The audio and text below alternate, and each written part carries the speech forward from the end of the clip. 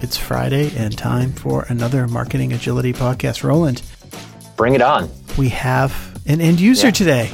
We do. We have an awesome guest, actually, a guy named Mark Verone. He is at GoGo. You know GoGo. Pretty much everybody who's ever been on a plane and used wireless service there knows GoGo.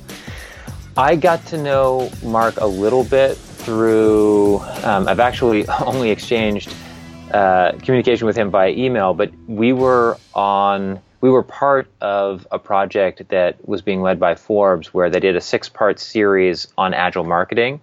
I was one of the folks that they interviewed, but they also interviewed Mark Verone, Scott Brinker, and a handful of others. So I've learned a little bit about his approach and how he thinks through that interview series, and I'm thrilled to get him on the show with us. And enough with the pundits, enough with the vendors, right? Let's talk to some real folks, real people who are trying to make it happen. Absolutely. Cool. Should we dial him in? Sure, go for it. Hey, Mark, you there? This is Mark, yep. Hey, Mark. Hey. All right. You sound nice and clear. Thanks so much for joining us today. Well, thanks for having me. I already shared with our listeners how we got acquainted through the Forbes series. And yeah, we're thrilled to hear a little bit about your experience at GoGo. I know that you've had a number of different roles there, and you oversee a broad range of things from marketing to operations. Can we start just by having you introduce a little bit about your background and how you came to Agile, and then we can dig into how it's being leveraged at GoGo? Absolutely. I kind of fell into it. First, when I was at Orbitz Worldwide, the software teams had shifted to using an Agile method, but marketing was not using Agile in that method.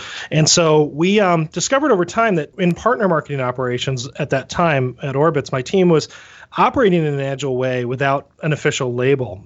It was later at GoGo that we started to refine the Agile methodologies for transaction-based operations. And we started to discover that time boxes don't always fit into a 2-week sprint cycle, but a lot of times it's really dictated by the campaign or the contractual commitment of a particular marketing program. So the phrase Scrumban was first introduced to me by our consultants of the time. We were using a company called Big Visible, which were helping our entire GoGo team build agility across the entire organization. And they introduced this concept of Scrumban, and it made perfect sense to me when we started getting deeper into what it means to be agile.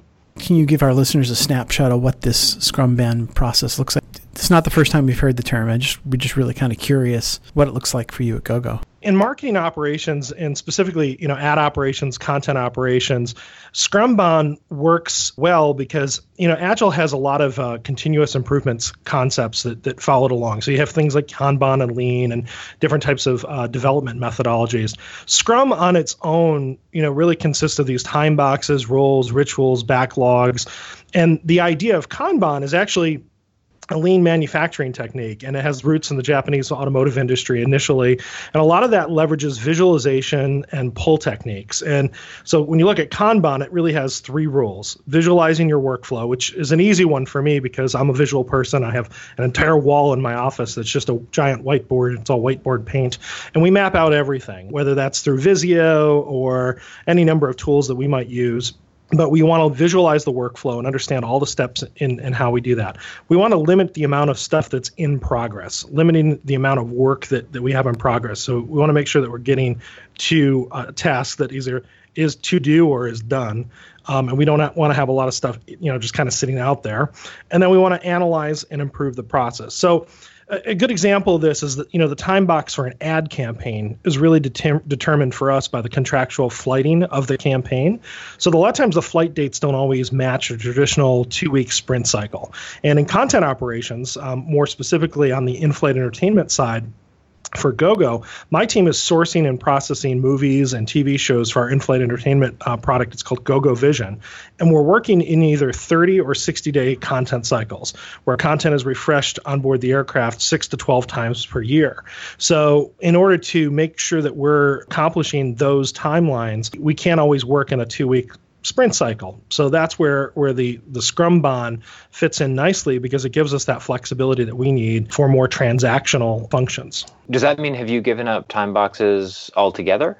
No, it's just that so in the case of content operations, our time boxes, we have to produce a content cycle within that 60-day period. So each step has a separate grouping of time boxes, but it doesn't fit into the traditional definition of a 2-week sprint. We really say, okay, if it's a 60-day cycle, my team has X number of days to get that completed. And so, yeah, time boxes are there. It's just that they're not necessarily, they're dictated by when we have to deliver something on a contractual commitment or a specific SLA, which might differ a little bit in software development. So it's more like you've got a 60-day window.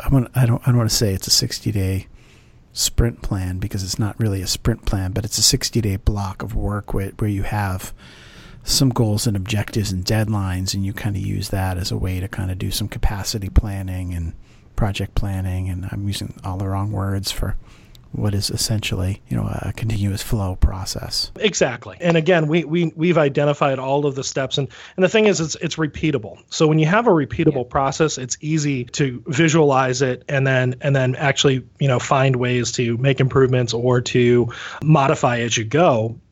But for the most part, once you have that plan in place, for us, it's the same thing. Whether it's an airline that has a 30-day cycle or a 60-day cycle, we don't care as long as we're delivering within that time constraint. I think what's interesting, though, is that it's also not pure Kanban in the sense that, in a traditional Kanban approach, when something is complete, you would release it. But you're talking about a context where you may be finishing things in advance of that sort of date at which you refresh the airplane, the airplane's content. So it's different than Kanban in that way, because you're not pushing stuff as it is available. You're waiting for the release date. Yeah. And thus it's that sort of compromise between Kanban and Scrum. Yeah, and the fun part is we actually do have a sort of a manufacturing process at the end of this, because after my team does its work, there's a series of handoffs, right? So the first handoff that my team does is once we have the final batch of content, which is going to consist of, a grouping of new movies or updates for an in-flight entertainment segment. What we do is we deliver that on a master USB stick. We have manufacturing facilities which replicate those USB stick, and then we actually ship those USB sticks out, and another group on the maintenance side actually takes those USB sticks to the airplane and puts them on board the plane. So there is a lot of interaction between other groups too. It's not just my group. There's other pieces to the puzzle. But to think in terms of like what drove developers to Agile was the uncertainty, and not, that maybe what you deliver at the end of your product development cycle is quite different from what you thought it would be at the beginning. I mean, your process has some certainty to it. For the most part, it's well defined, which I know is not always the case for a lot of groups. But if you have well defined parameters, it certainly makes it easier. Yeah, well, it's Toyota makes a car that they're not deciding at the end of the assembly line, we're going to change how we put this bumper on the car. So when the process has a certain amount of certainty, you go down that road. I mean, what takes you from just using a plain old waterfall process with a giant spreadsheet? Oh, waterfall's scary. So I don't think waterfall offers the same level of flexibility that you get with Agile, because we have to respond. So sometimes when we're getting the content from the studios or the labs, it doesn't always come in perfectly, right? So there's always going to be some variation. Plus there's variation between each airline. So some airlines do things a little bit differently than other airlines. There's metadata variation. So we get actually the same movie that comes in for a particular airline, and it could be the same movie that runs across multiple airlines, but we actually may have different metadata and different actual versions of that movie for each airline. Some might be edited, some might be unedited. It depends on the airline's specific rules. So it's not as easy as just putting it into a waterfall. Plus, it's interesting. Parts of our company are waterfall and parts are Agile, and it's an interesting mix. When you look at a company as complex as GoGo, I think we have to have a balance between the two. But we've really latched on to the the Scrumban method, and it seems to be working. But again, I'm not against waterfall. It's just that I've experienced both, and I like the flexibility, and I like the feedback and the tooling that I have attached to the Agile process, because I get information and I get dashboards and I have real data that I can look at to make improvements to my process. Yeah, Mark, I'm still stuck on the fact that you've got people actually carrying USB sticks to planes.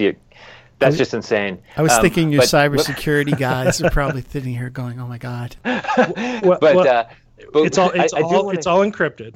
I'm sure. No, I mean, it's more of a thing like, I can't believe we're not, just uploading that into the plane. Like, right. Can you give us a sense about the size of your team and walk us through a little bit of maybe, I don't know if you refer to it as kind of like the maturity curve of your adoption. So how did you drive it into the team? Was it already there? Did you invest in training? What kind of work have you had to do to get other executives on board, and how is it moving, spreading through the organization? We've kind of gone through some ups and downs with Agile, and actually the consultants warned us about that. They're like, "Hey, Agile's a living creature, or it's like a plant. If you don't water it, it's gonna die." And so we went through that kind of initial steps where we went full board on Agile, and then we pulled back, and then some teams, stayed within Agile. I would like to think that a lot of our front-end development teams and our product team, my team in particular, have really latched into to Agile because it works well. We still, have some waterfall that's associated with what we do, but part of that's, just because we deal with a lot of companies and vendors that aren't Agile and don't fit into that model, and they are very waterfall organizations. So if you look at airlines and you look at, some airlines are more Agile than others. But if you look at just airline manufacturing in general, it's complicated. And there's a lot of regulatory stuff that goes into it. So we're kind of like, probably on our second or third go around with refining Agile across the company. But I'm fortunate that I kind of sit in this little bubble where I can actually run and being an Agile method that works for us, that no one has really questioned or said, "Hey, why are you doing that way?" Because at the end of it is, am I meeting the SLA? Am I producing, what I need to produce in that given time frame? And am I making improvements? Following up onto Roland's question there, so can you give us a sense of the size and shape and scale? I mean, I'm just trying to envision how. Yeah. Post-it notes, is it? Yeah, so we use the Atlassian suite. So we use Jira and Confluence Wiki. Those are kind of the single source of truth, the SSOT that drives the process. And it provides, transparency across my entire team and anyone in the company. So anyone who wants to know what's going on with us, they can log into our Jira dashboard. And then we're also expanding the use and adoption of Salesforce. My team hasn't started using it yet, but we're starting to use more Salesforce in our operations side of the house. And over the past year, we've, year and a half, 2 years, we've been using Slack at the company. And that's actually an interesting one. We've seen incredible adoption across my team and the company. And Slack is actually a really great Agile collaboration tool. It provides amazing transparency across the company and gives you ways to collaborate and, have side conversations. And you actually have a separate, we spin up separate team Slack channels, when we're doing certain types of development or have certain projects. But I would say that looking at the size of my team's about 10 people. And then they're strictly responsible for ingesting that content and pulling it into our system of tools. And so if I look at, our tool setup, we have customized tooling that we use for content management to produce all of the master, what we call batches or content batches, which is a set of media that then goes on to the aircraft. So you did mention that you worked with some consultants. Is it safe to assume that a component of that was a management consultant that was driving it in from the top down? Did you also work with more trainers to certify your team on some of these methods, like Scrum or Kanban? So we initially brought Big Visible in for the initial get the company on board and get the Scrum Masters in place and work with the project and product management teams. But with regard to my team, we did some initial training, but then, again, we customize it for our use. I look at even like some of the things like we don't do a daily stand-up. We do a 3-day-a-week stand-up. We do Monday, Wednesday, Friday. And the reason for that is we were meeting every day and there wasn't a lot of change day to day that was occurring in some of the stuff, because a lot of times we'd get content, we'd have to wait. There might be a day in between. So what we started to do is start to modify things to how it best works with our team. But we did actually bring in another consultant for my group last year around how do we improve our process. So we looked at USB sticks as not being the most efficient manner of getting content to the aircraft, but more a case of we knew that there was a lot of extra manual steps that we were doing with how we actually produced a USB stick, and we were trying to say, how can we get more efficient? And so with the in-flight entertainment content operations, we wanted to compress the cycle time that it takes to produce a batch of content. So, I don't know if you know this, but GoGo, in addition to being an internet provider, is also the world's leading in-flight wireless in-flight entertainment solution. We have a fleet of aircraft. There's about 2,500 aircraft, and that's spread across, I think, like 10 or 12 airlines. And then what we do is in this whole process, the goal was to how do we get more content produced and pushed to the aircraft in a shorter window of time. So after some initial analysis, we went out with this management consultant that we hired locally. They're called Adidale Partners. They're based here in Schaumburg. And I don't know if I mentioned this, but I'm in Chicago. So Schaumburg's suburb of Chicago. But these guys came in and we determined that we had to make a couple of shifts. And the two major shifts that we had to look at is how we operated. And one was kind of a people process issue and the need to shift from a single person handling 1 to 2 airlines to more of a team-based approach. The second was more of a complete overhaul of our tools and technology, how we actually managed content, and that we needed to bring in a whole brand new content management system. So the consultants came in to help us with the research and analysis of the people, process, systems, tools, technology.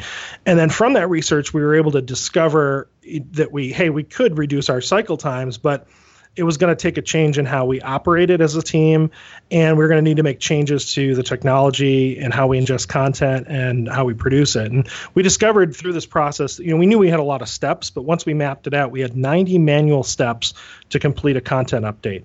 And the goal was, how do we reduce those steps and automate much of the process? So in 2016, we had produced around 76 batches of content, and that's the update on the high capacity USB sticks. We probably touched or processed over 7,000 pieces of media. And when I mentioned the USB sticks, we manage an inventory of over 10,000 USB sticks across those airline partners. So the first, so it's pretty enormous when you look at the inventory. So the first thing we had to do was really get the team-based approach and to begin tracking the content batches. So we actually looked at our Jira. We had a Jira to track everything before, but we actually needed to change it and modify it and updated it. And so we did. We spent time with our Jira developers, and we worked to change how we actually utilize Jira and what steps and what triggers and what tasks needed to be tracked. And then we really changed to this team-based approach. So the entire team was able to work on tasks assigned across any airline, where previously you'd have a dedicated resource that might be handling 1 or 2 airlines, which was less efficient because there would be a lot more downtime. So we were trying to figure out how to share those resources instead of having dedicated resources. We made the decision to completely rebuild the technology workflow, simplify steps, reduce manual processes. One of the main limitations is the old content management system could not import metadata. And so in a content world, metadata is the key to everything. And for us, we spent a lot of time, wasted almost a week per content batch, just manually copying and pasting and updating and validating media and metadata. And that was, just a complete waste of time that could be totally eliminated with automation. And then September of last year, we began the development of a new content management system, which was, we worked with a couple of different third parties to totally rebuild the workflow from how we receive content from the studios all the way to ingestion, processing, and then output to the USB stick. So is this content management system, is it directly connected to Jira? So, when someone updates a task in the content management system, it marks the task done or something. I wish. Maybe that's a great feature add-on or request, but not yet. There is reporting and data that comes from the content management system, but the two are not connected. So there is still a step of keeping Jira correct, but my team actually enjoys that part because they know that feeds into the dashboard of how we measure our work. Looking at the beginning of I'm not going to say sprint again, but I'm going to say say your block of content delivery. What's the word you use for it? Content batch. In the beginning of a batch, you have, 100 movies? Yeah, 50, 100 movies. Say 75 movies. Each movie, do you go through the rigorous process of itemizing the 50 steps that you go from to get, name the movie, Wolf of Wall Street or whatever. I'm thinking of a random movie that I've seen on an airplane recently. You have 50 steps within to get that movie from the studio all the way through to the stick. Are you literally doing 50 times 75 and having every little task as a task in Jira? So we actually group the tasks. We group the subtasks into 4 main areas. And that is an easier way for us to look at the data. And so if we had looked at it from each individual task, and each individual task is important, but I'm less concerned about measuring the individual down to the individual level from a dashboarding perspective. Yeah. So for us, the dashboard is got more of the high level milestones. So how many? So what does that look like? Is that like, so instead of there being like 75 tasks, it's more like 6 tasks or 7 tasks, something like that? Yeah, so it's actually we bucket it into 4 main buckets. So it's media and metadata processing, testing, replication, and then installation. So you have, say the 75 movies times 4 steps per movie? Yeah, I mean, if you want to look at it that way, but we drill it down even further, so we can actually say, well, where is this content batch in the media and metadata processing section? So it's like, okay, did we receive all content? Yes. Okay, so that's a step. Did we process all content? Yes, that's a step. So there's a series of subtasks within that.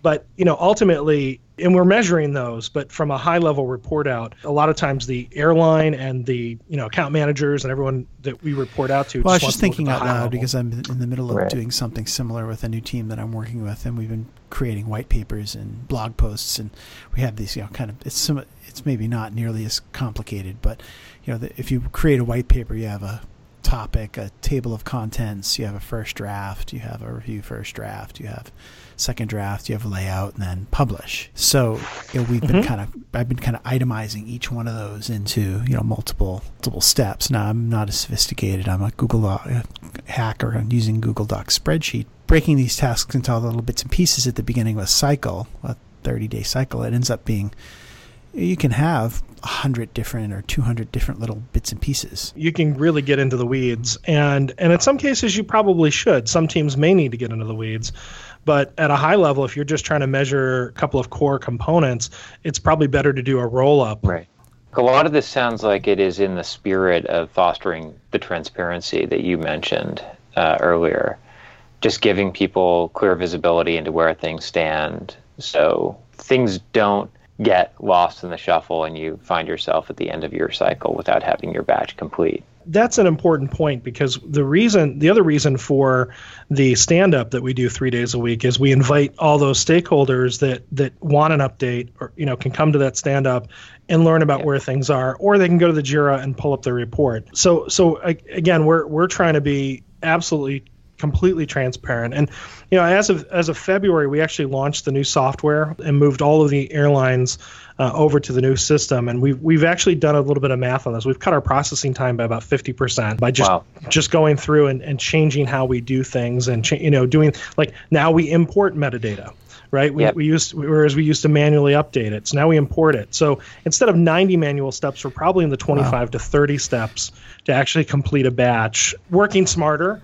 But, again, the secret sauce here is people, process, technology. It was really about getting the team to use this new team-based process, having data that you can rely on with Jira, and to be able to track that data, and then the tools and technology that we needed to better automate things were the other part of it. So I've heard you talk about a team that you're working with to get Jira where it needs to be. Presumably that team is continuing to iterate. What about, is it fair to assume that the structure of your organization includes small cross-functional teams that are focused on a business initiative? For example, process improvement. The process improvement team might be iterating on your Jira workflows. Another group might be focused on a particular part of the supply chain that you're managing, or is it that you're more set up in functional teams? It's actually the first part of that is we have a quality team, we have a supply chain team, so we do have a lot of separated functions, and the Jira in particular is used by many different groups. So my Jira project happens to be just one of many across the organization, but it provides a layer of visibility that is unsurpassed. And it's actually kind of interesting, like the number of teams using Jira has actually doubled over the past couple of years that's been in place. But even down to the to something as simple as requesting a promotion, right? Like if I want to request a promotion, and within our marketing team, we actually have Jira as that requests arm where someone goes in, logs that, and they're able to then track it down. And it provides all that visibility. It provides any, sort of, SOX reporting or regulatory stuff that we might need to track or keep track of from a legal perspective. So it's interesting to me how the adoption of a tool like Jira started pretty small and now is really central to what we do at the company. Well, Mark, unfortunately, we were coming upon a half an hour of our time, and it has been an amazingly informative discussion. Maybe I should connect with you offline. I'd love to pick your brain a little bit more about what it all looks like. It's funny. We've talked to a number of different people about processes, but this has been probably one of the more, you would agree, Roland, one of the more at-scale kind of implementations we've talked to. So anyways, just as an update to our listeners out there, you can still find the Marketing Agility podcast on iTunes as well as SoundCloud. I don't think we're on GoGo Internet yet, though. Well, maybe it's something that we can reach for. If you have a story to tell, like Mark's, which is really interesting and informative, and our listeners can learn more about it, reach out to Roland at rsmartly on Twitter, as well as myself, Frank Days, at Tangy Slice on Twitter. You can also find old episodes of the Marketing Agility podcast on agilemarketingblog.com. Well, on behalf of Roland and myself, Mark, thank you for joining us today. And everyone out there, please stay agile.